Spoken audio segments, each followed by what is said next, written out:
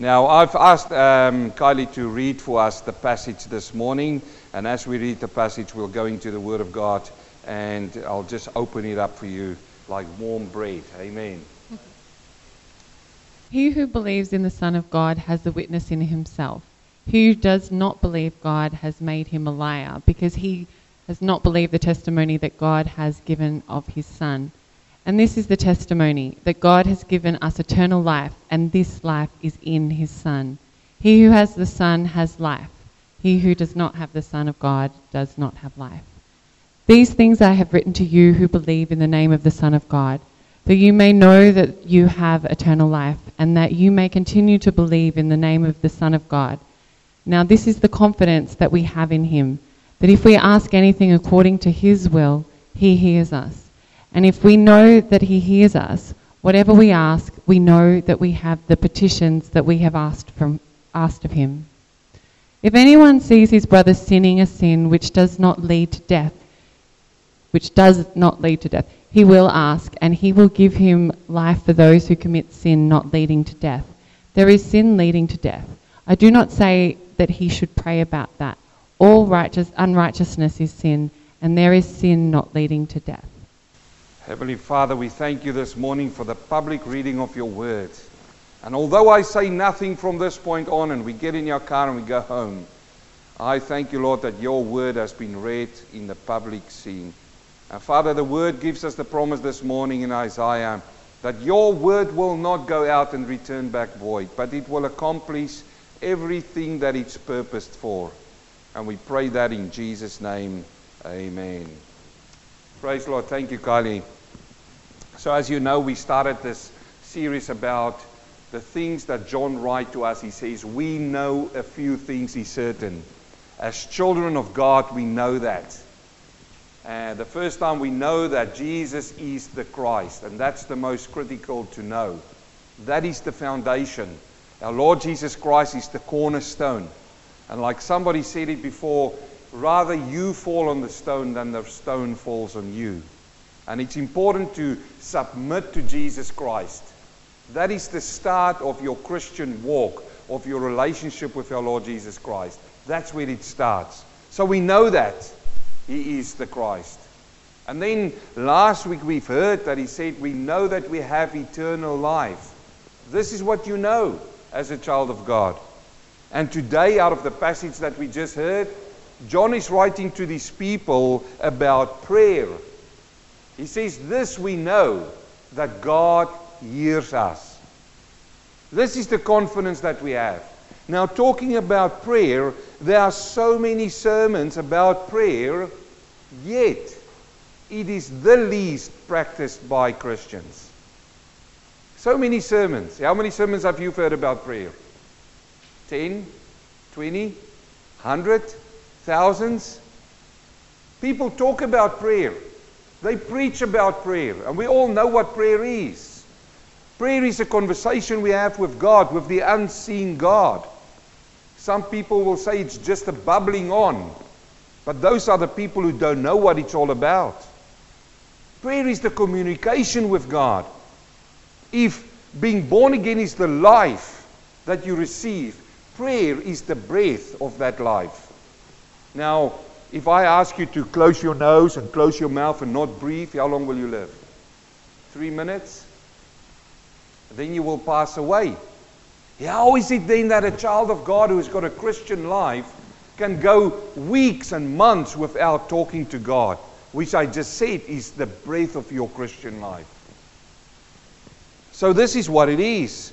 A lot of people these days say prayers, but they seldom pray. Think about that.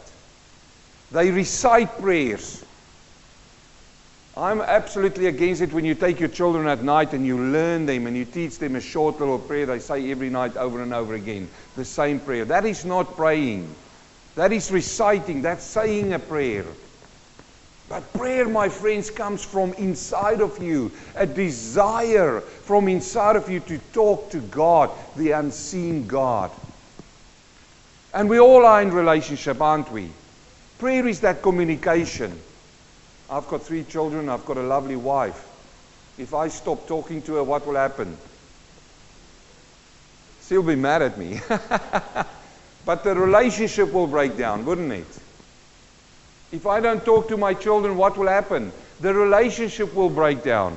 If they don't talk to their wives, what will happen? The relationship will break down. You find this wherever you go. If you stop communicating in businesses, in families, in churches, in governments, wherever you go, if communication breaks down, the relationship breaks down. So how is it that people think they can have a relationship with God but never talk to Him?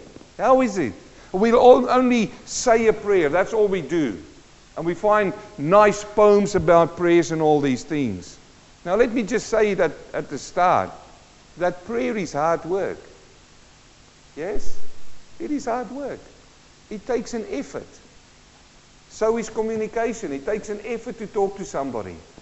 You have to be in the moment. You have to be present if you want to have a conversation. You have to receive what they tell you, and then you have to work it through your brain in there. And then you have to have a response back to them.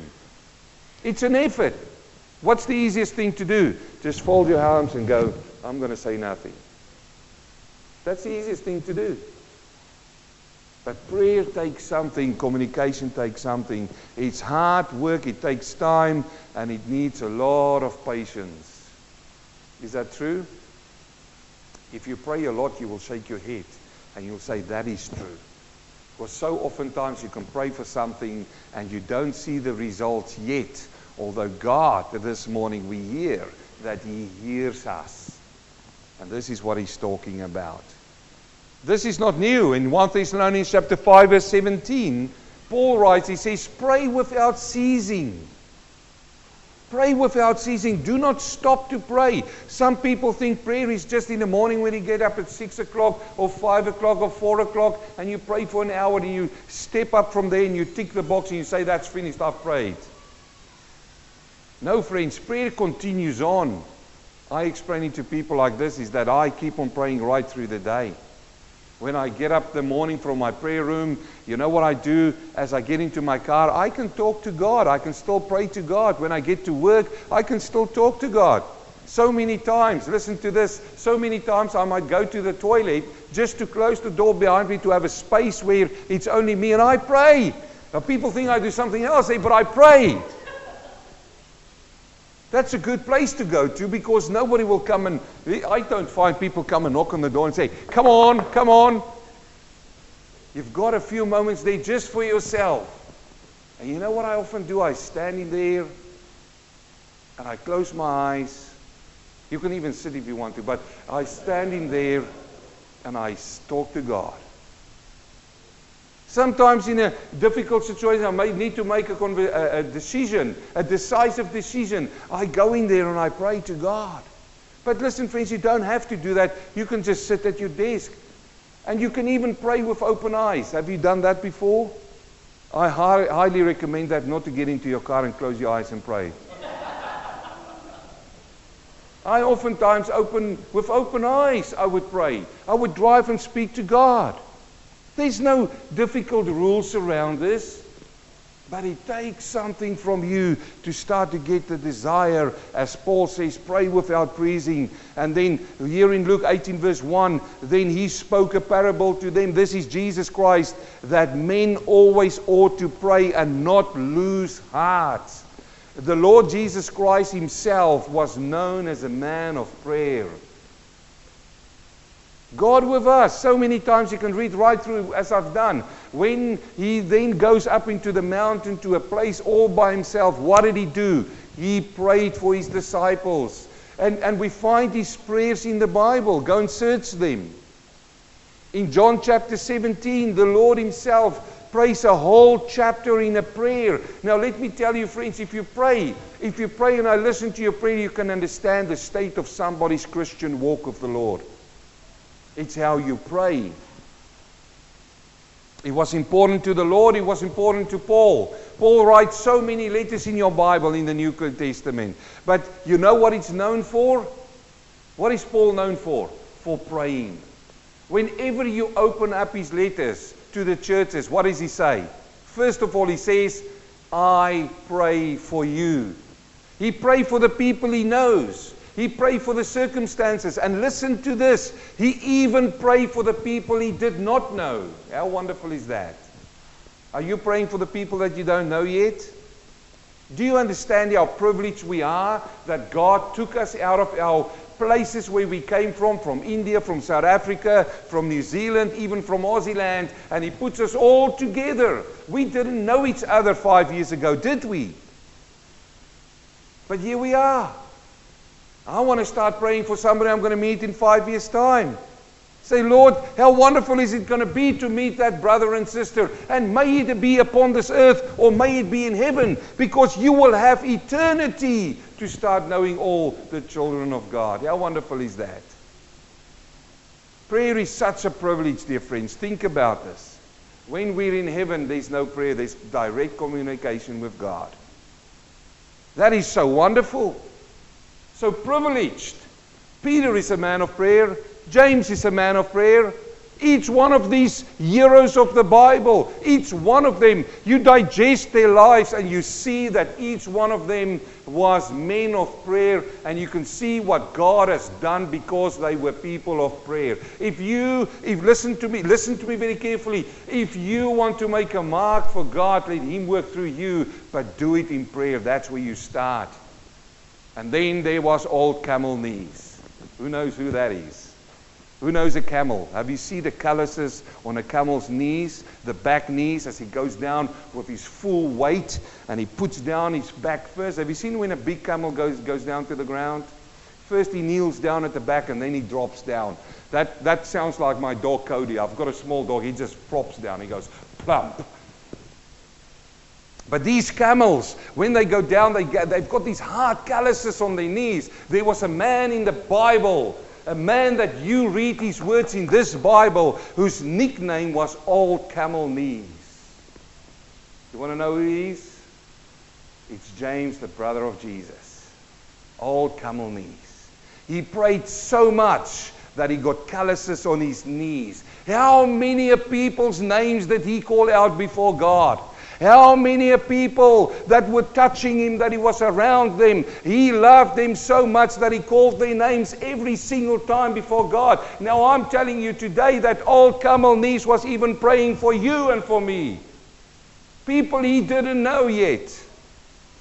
Because what did he pray for? He prayed for the gospel, the good news of God to go forth. How is your prayer life this morning, my friend, my brother, my sister? You see, we need to talk about this because the beloved apostle, John, writes to us about prayer. And this man is a man of prayer. John is a man of prayer. All of them were men of prayer. Prayer is important for our Christian walk. You see, he says it right there when he writes to us in verse 14. Now this is the confidence that we have in Him. That if we ask anything according to His will, what happens? He hears us. Who hears us? Who's the He? God hears us.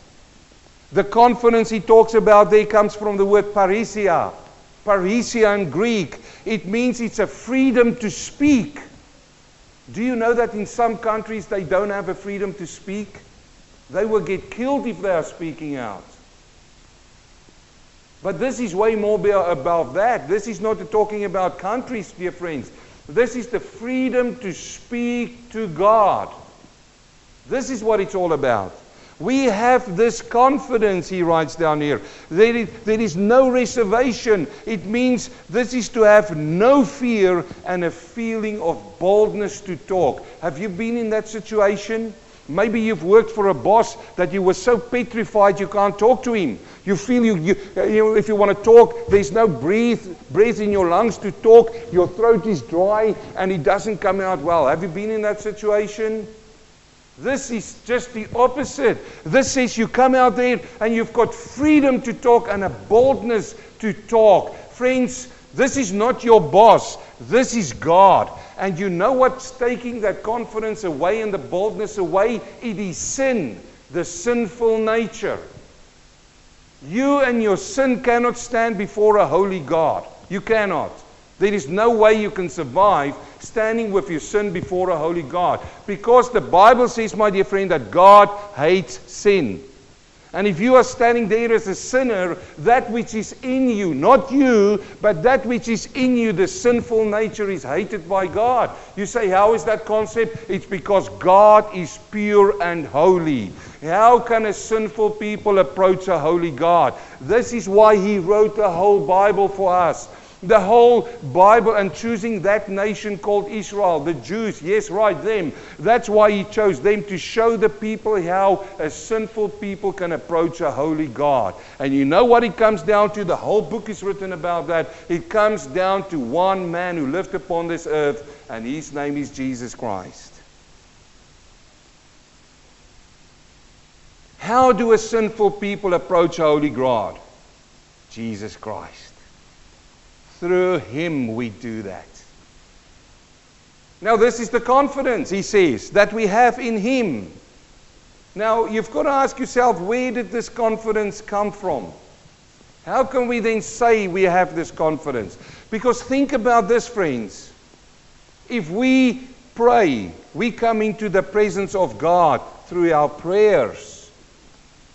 I pray so often time, if you listen to the prayer when I open up, I say, Lord, what a privilege that we can stand before the Creator of the universe.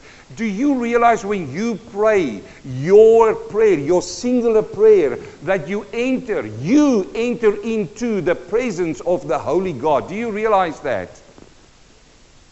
Do you realize that you, who you are, in the name of Jesus Christ, stand before the Creator of the universe? Do you realize that? Now, if I take the Creator of the universe, within all of that is immaculate power of God. And how can you stand before the power of God? Let me frankly say to you this morning, you cannot. Doesn't matter who you are. That is why we need Jesus Christ. Now we stand there with confidence. It's not a kind of confidence that I hear some people say, we chase and we knock down the gates of heaven and go, we come bold. No, it's not that kind of boldness. It comes with humility. You see, you first had to kneel at the cross and humble yourselves to the cross and submit to the cross before you can get this kind of boldness. Are we clear on that? This confidence. And then he says, we have confidence that we have in Him, that if we ask anything according to His will, He hears us. I want to take you onto this little road here, what I've just explained. Coming into the presence of God. In Hebrews chapter 9, verse 6, he says, now when these things had been thus prepared, and he's talking about the old covenant now. He's talking about the rituals that took place. He says, the priests has always went into the first part of the tabernacle. They had a tabernacle which they set up to worship God. The tabernacle had two parts in it, three parts: the outer court, the holy, and the holiest of holy. In the holy, the priests. You see that? It's plural. In the holy, the priests could go in and they minister. There were a table of showbread there. There were candles there, the menorah, and they had to keep the lights burning all the time. They ministered into that first part. That's what he says here. He says in the first part of the tabernacle, they were performing their services. But, into the second part, which is now the holiest of holies, which if you read your Old Testament is where God come physically and live with His people. His presence was in that place. I find it fascinating these days. People come in and they say, let's just boldly walk through there and walk into the presence of God. No, that's not how they did it in the Old Testament, dear friends. See how they did it. But into the second part, the high priest went alone once a year, not without blood. Here comes this high priest walking in to the Holy of Holies where the presence of God is. And what do we have in his hands? Blood. Because the blood is the atonement for the sin. If he walk in without the blood, he will surely die. If he walk in with that kind of boldness, he will surely die in his own power. Now see what he did with the blood, which he offered for himself and for the people's sin committed in ignorance. The Holy Spirit indicating this, that the way into the holiest of all was not yet made manifest while the first tabernacle was still standing. This was before Jesus Christ came onto the scene. Now, friends, get this now. Because when we stand at the table, we talk about the cup is the new covenant. You know what Jesus Christ did? Not on a tabernacle on the earth, but a tabernacle in heaven where the dwelling place of God is. He sacrificed his body. And what did he go into heaven with? With the blood. With his own blood. He went there and he paid the price not only for the Jews but for everybody sitting here and even those people who we do not yet know who will come into this family and into other families. Through the blood of Jesus Christ, he paid the price for each one of us. He went into the presence of God and he presented his blood. Listen to this now, so that you and I, through the veil which is his body, can enter into that presence this morning. And you should be shouting hallelujah this morning. Because that is the confidence, that is the freedom that we have, that we can speak before a holy God. This is it. In Exodus chapter 28, verse 33, we find this in the Old Testament.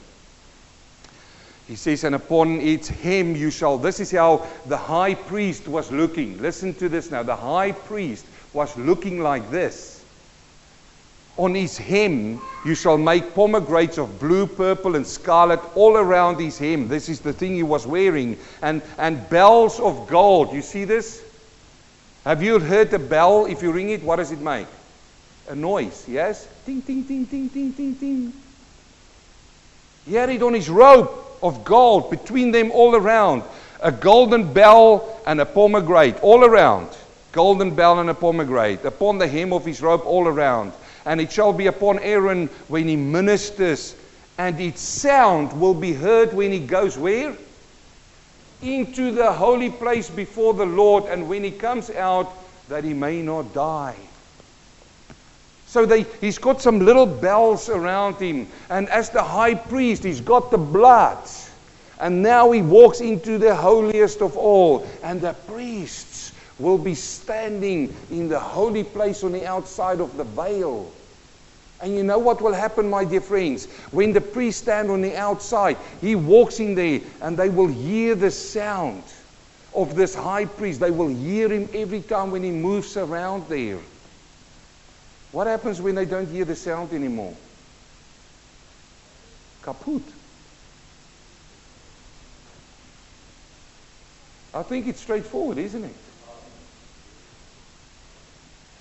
Let's think this through. It's not hard. He walks inside there and they work clink, clink, clink, clink, clink, clink, clink, clink. He's servicing. He moves around. And all of a sudden the sound stops and I think, okay, maybe he's just standing in prayer or something. But man, it's been 4 hours now. Now there is a legend, and I'll put it out as a legend because there's no physical proof in the Bible about what I'm telling you now, but it makes sense if you think about that they said that he wore around his ankle or his waist a rope when he went in there. Because think about it, if he is dead there, how do they get him out? And the priest can't walk in there, it's the high priest's work. But again, there's no proof. But here is the fact of the matter. He went into a place where the Shekinah power, glory of God was in that presence. Friends, this is so privileged for us because we go into the same place. Are you wearing bells? Every time when you pray, are you ringing a little bell and keep on ringing it? This is a fantastic privilege for us. So what's changed then, you say? Let me give to you Hebrews chapter 9 verse 6. Now when these things has thus been prepared, the priest always went into the first part, and you know in the second part without blood. Hebrews 4:14. Seeing then that we have a great high priest. Who's that? Jesus Christ. We have a great high priest who passed through the heavens. You know he did. Do you believe that? How did he pass through the heavens? He first had to die before he could pass through the heavens. And then when he was crucified on the cross, they put him in the tomb, he was resurrected. And then what happened? On the day of ascension, they saw him passing through the heavens. His own disciples testify of this. He passed through the heavens, Jesus the Son of God. Let us hold fast our confession, for we do not have a high priest who cannot sympathize with our weaknesses. Why? Because he was tempted just like us, but was in all points tempted, yet without sin. That's the difference between you and God, and myself and God. Let us therefore come boldly to the throne of grace. You see, there it is. That is where he got it. That is where John got it as well. Let us come boldly to the throne of grace, this man says, that we may obtain mercy and find grace to help in need of time. 1 John 5:11, this is how we find that confidence. He's already written about it. What? He says, this is the testimony that God has given us eternal life. If you have eternal life, friend, you have the boldness and the freedom to speak in front of the Creator of the universe. Can you see that now? Can you see how privileged is your prayer with God? It just didn't happen like that. It's not just something that it was an afterthought by God. There was a whole process that took place so that you and I can have the privilege to stand before God and to have the freedom to talk to God. Yet that is the one thing in a Christian's life which people neglect. What a massive price to pay for somebody to be able to talk to God. It is like, you're living way out in the country, and for the first time they bring you the telephone. And they put it in, and you never use it. It is like, it does not make sense that this is all that happened so that you and I can enter into that holy place of all. Now look at this quickly and we'll finish with this. 1 John chapter 5 verse 14 again, this is our passage. Now this is the confidence. Now that you understand that confidence and you know what's going on there, this is the confidence that we have in Him, that if we ask, you see it starts with the word ask. If we ask anything according to His will, He hears us. What is this ask all about? In Matthew chapter 7 verse 7, Jesus says, ask and it will be given you. Seek and you will find. Knock and it will be opened to you. For everyone who asks receives, and anyone who seeks finds, and to him who knocks it will be opened. But you know the problem these days is, friends, people don't ask. I spoke to a man once about prayer. He says, no, I don't have to pray. He says, God knows already everything that I need, which is true, isn't it? It's true. God knows what you need. So then I don't ask. But man, it's wonderful if my children come to me from time to time and say, Dad, can you just help me with this? How wonderful is that? It's not as if God wants to feel needed also.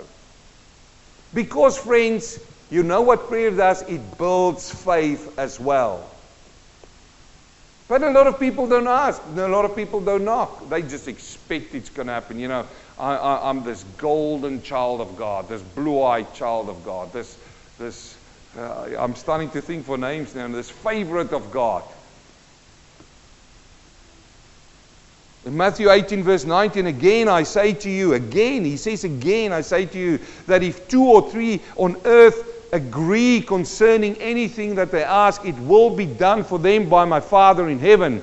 We had a little girl, she would come up here this morning, and what do we do? 2 of 3. Were we more than 2 of 3? Yes, we were a few brothers, and it was everybody in this church. Did everybody pray for this girl this morning? Did you? Did every one of you agree this morning when we prayed for her? Then you know what, I'm standing here this morning on the Word of God, not trying to be somebody that people look up to and say, wow, when he laid his hands on people, something happens. It's not about you, forget that. It's about God and His mercy. Here He talks about it. He says, if 2 of you agree on the earth concerning anything that they ask, it will be done for them by the Father in heaven. It will be done.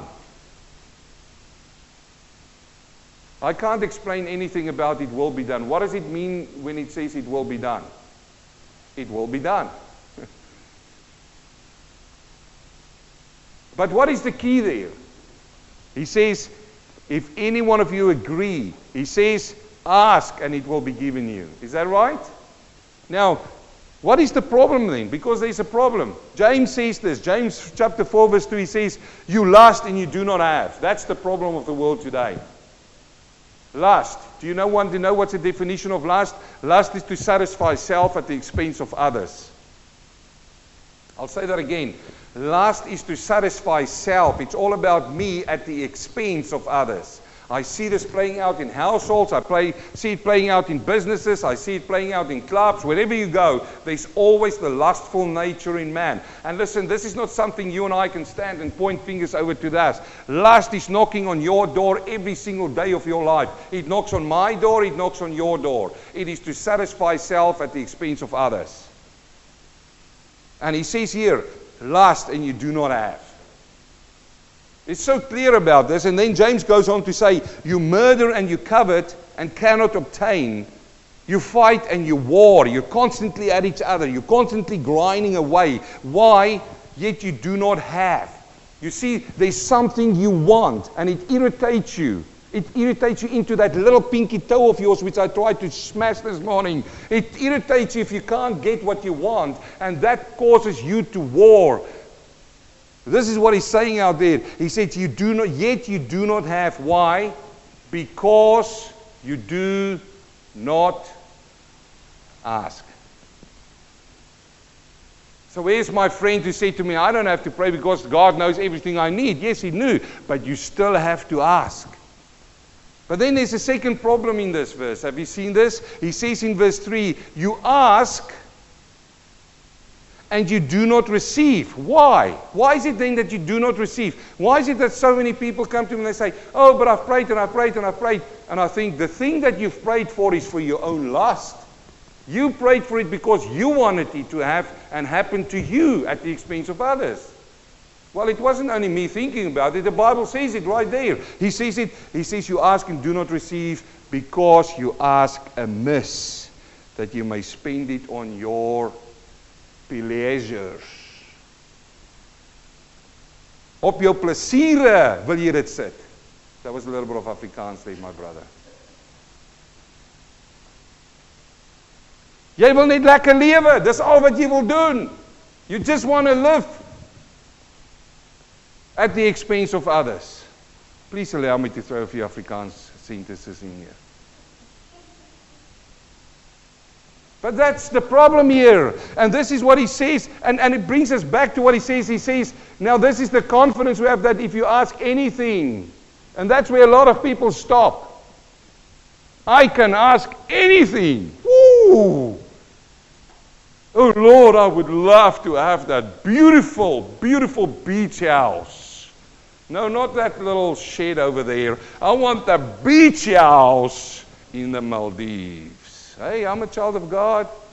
There's even people now preaching that if you are poor, you're not a real child of God. They are not deceived. They are blatantly wrong.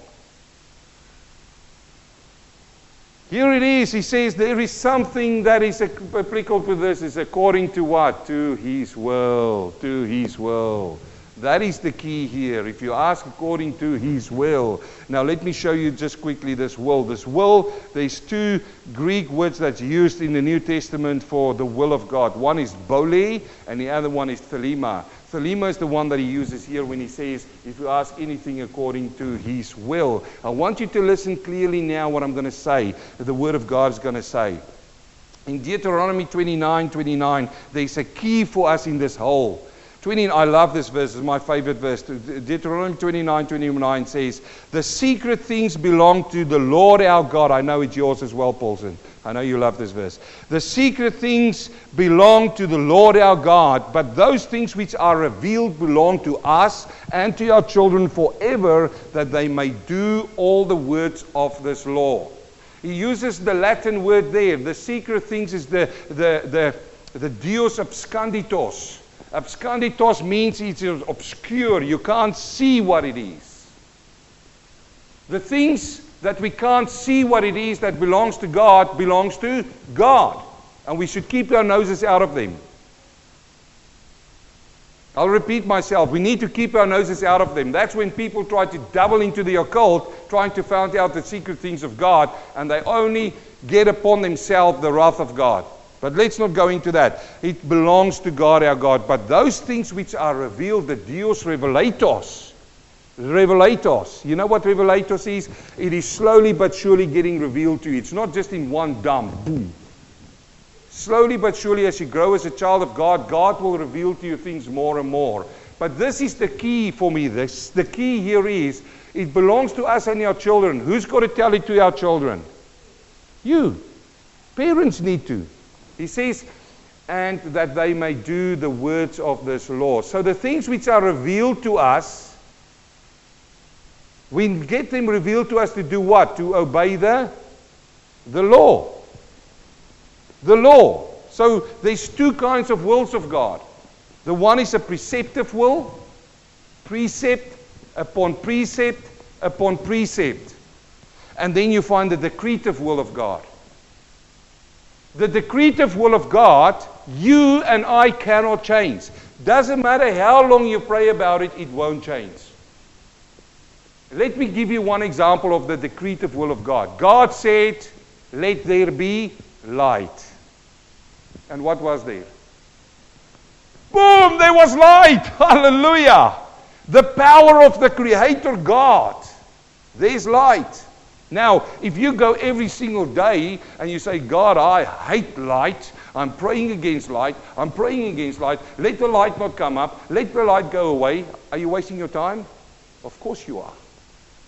But the will of God was that there will be light. You know this verse where they say with faith you can lift a mountain and move it? But that was a decree from God that that mountain should be there. I've heard so many people trying to put their faith to a test, man. Lord, I want to move that mountain, move that mountain, move that mountain. Pick it up and throw it in there. What about the poor guy sitting there? Lord, I don't want that mountain. I don't want that mountain. Keep it there.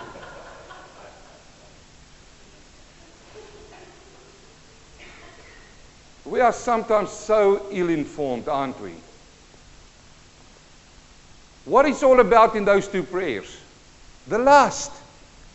I want to move that mountain. Why? Because I don't like that mountain there. I've just built this new house. I want the sun to shine into my... Now that mountain, I only get the sun. I don't get it when it's 12 o'clock. I get the sun. I don't like that.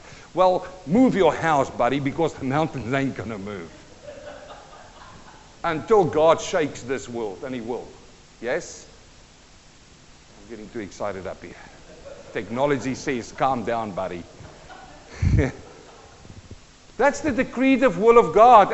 And friend, listen to me. As a child of God, you need to study the wills of God so that you know what is the decretive will of God. And then what is the decretive will of God, you abide by that.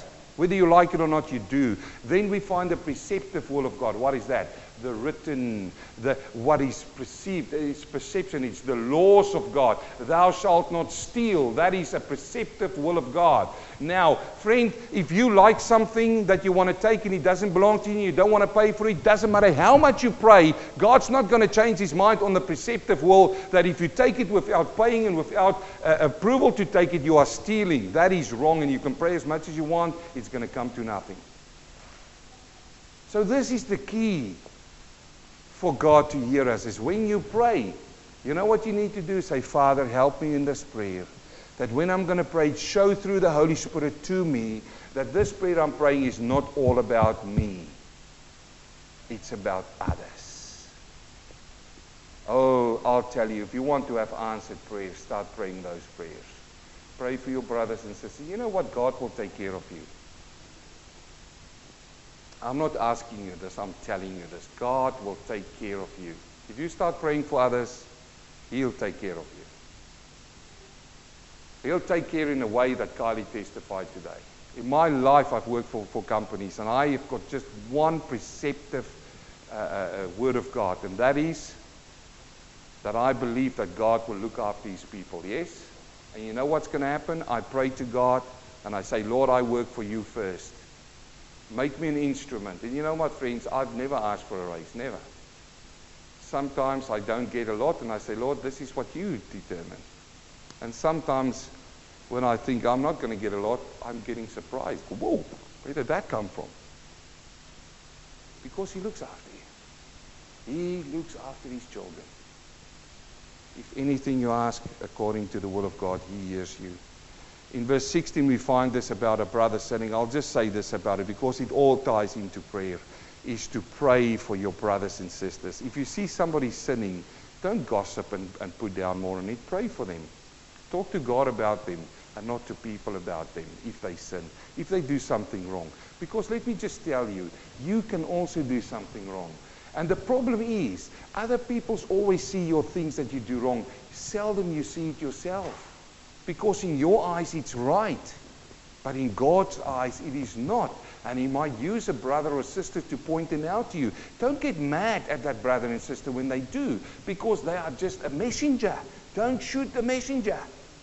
If you read the Word of God to somebody and it touches their heart, say, Lord, I've heard it sometimes. Somebody was jumping up and down with somebody corrected them and said, man, don't fight with me, fight with God. You're going to lose that battle, by the way. And here we find if anyone sees a brother sinning a sin which does not lead to death, this is physical death. This is not talking about the spiritual death.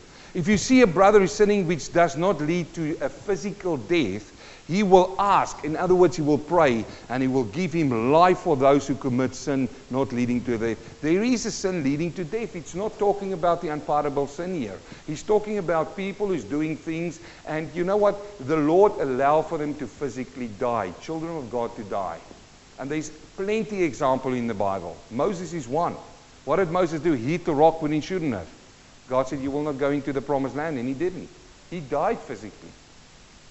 This is prayers for us. What about the table? We read in the passage which you read this morning. If you continue reading on, he says, some of you has already died. Why? They came to the Lord's table in an unworthy manner.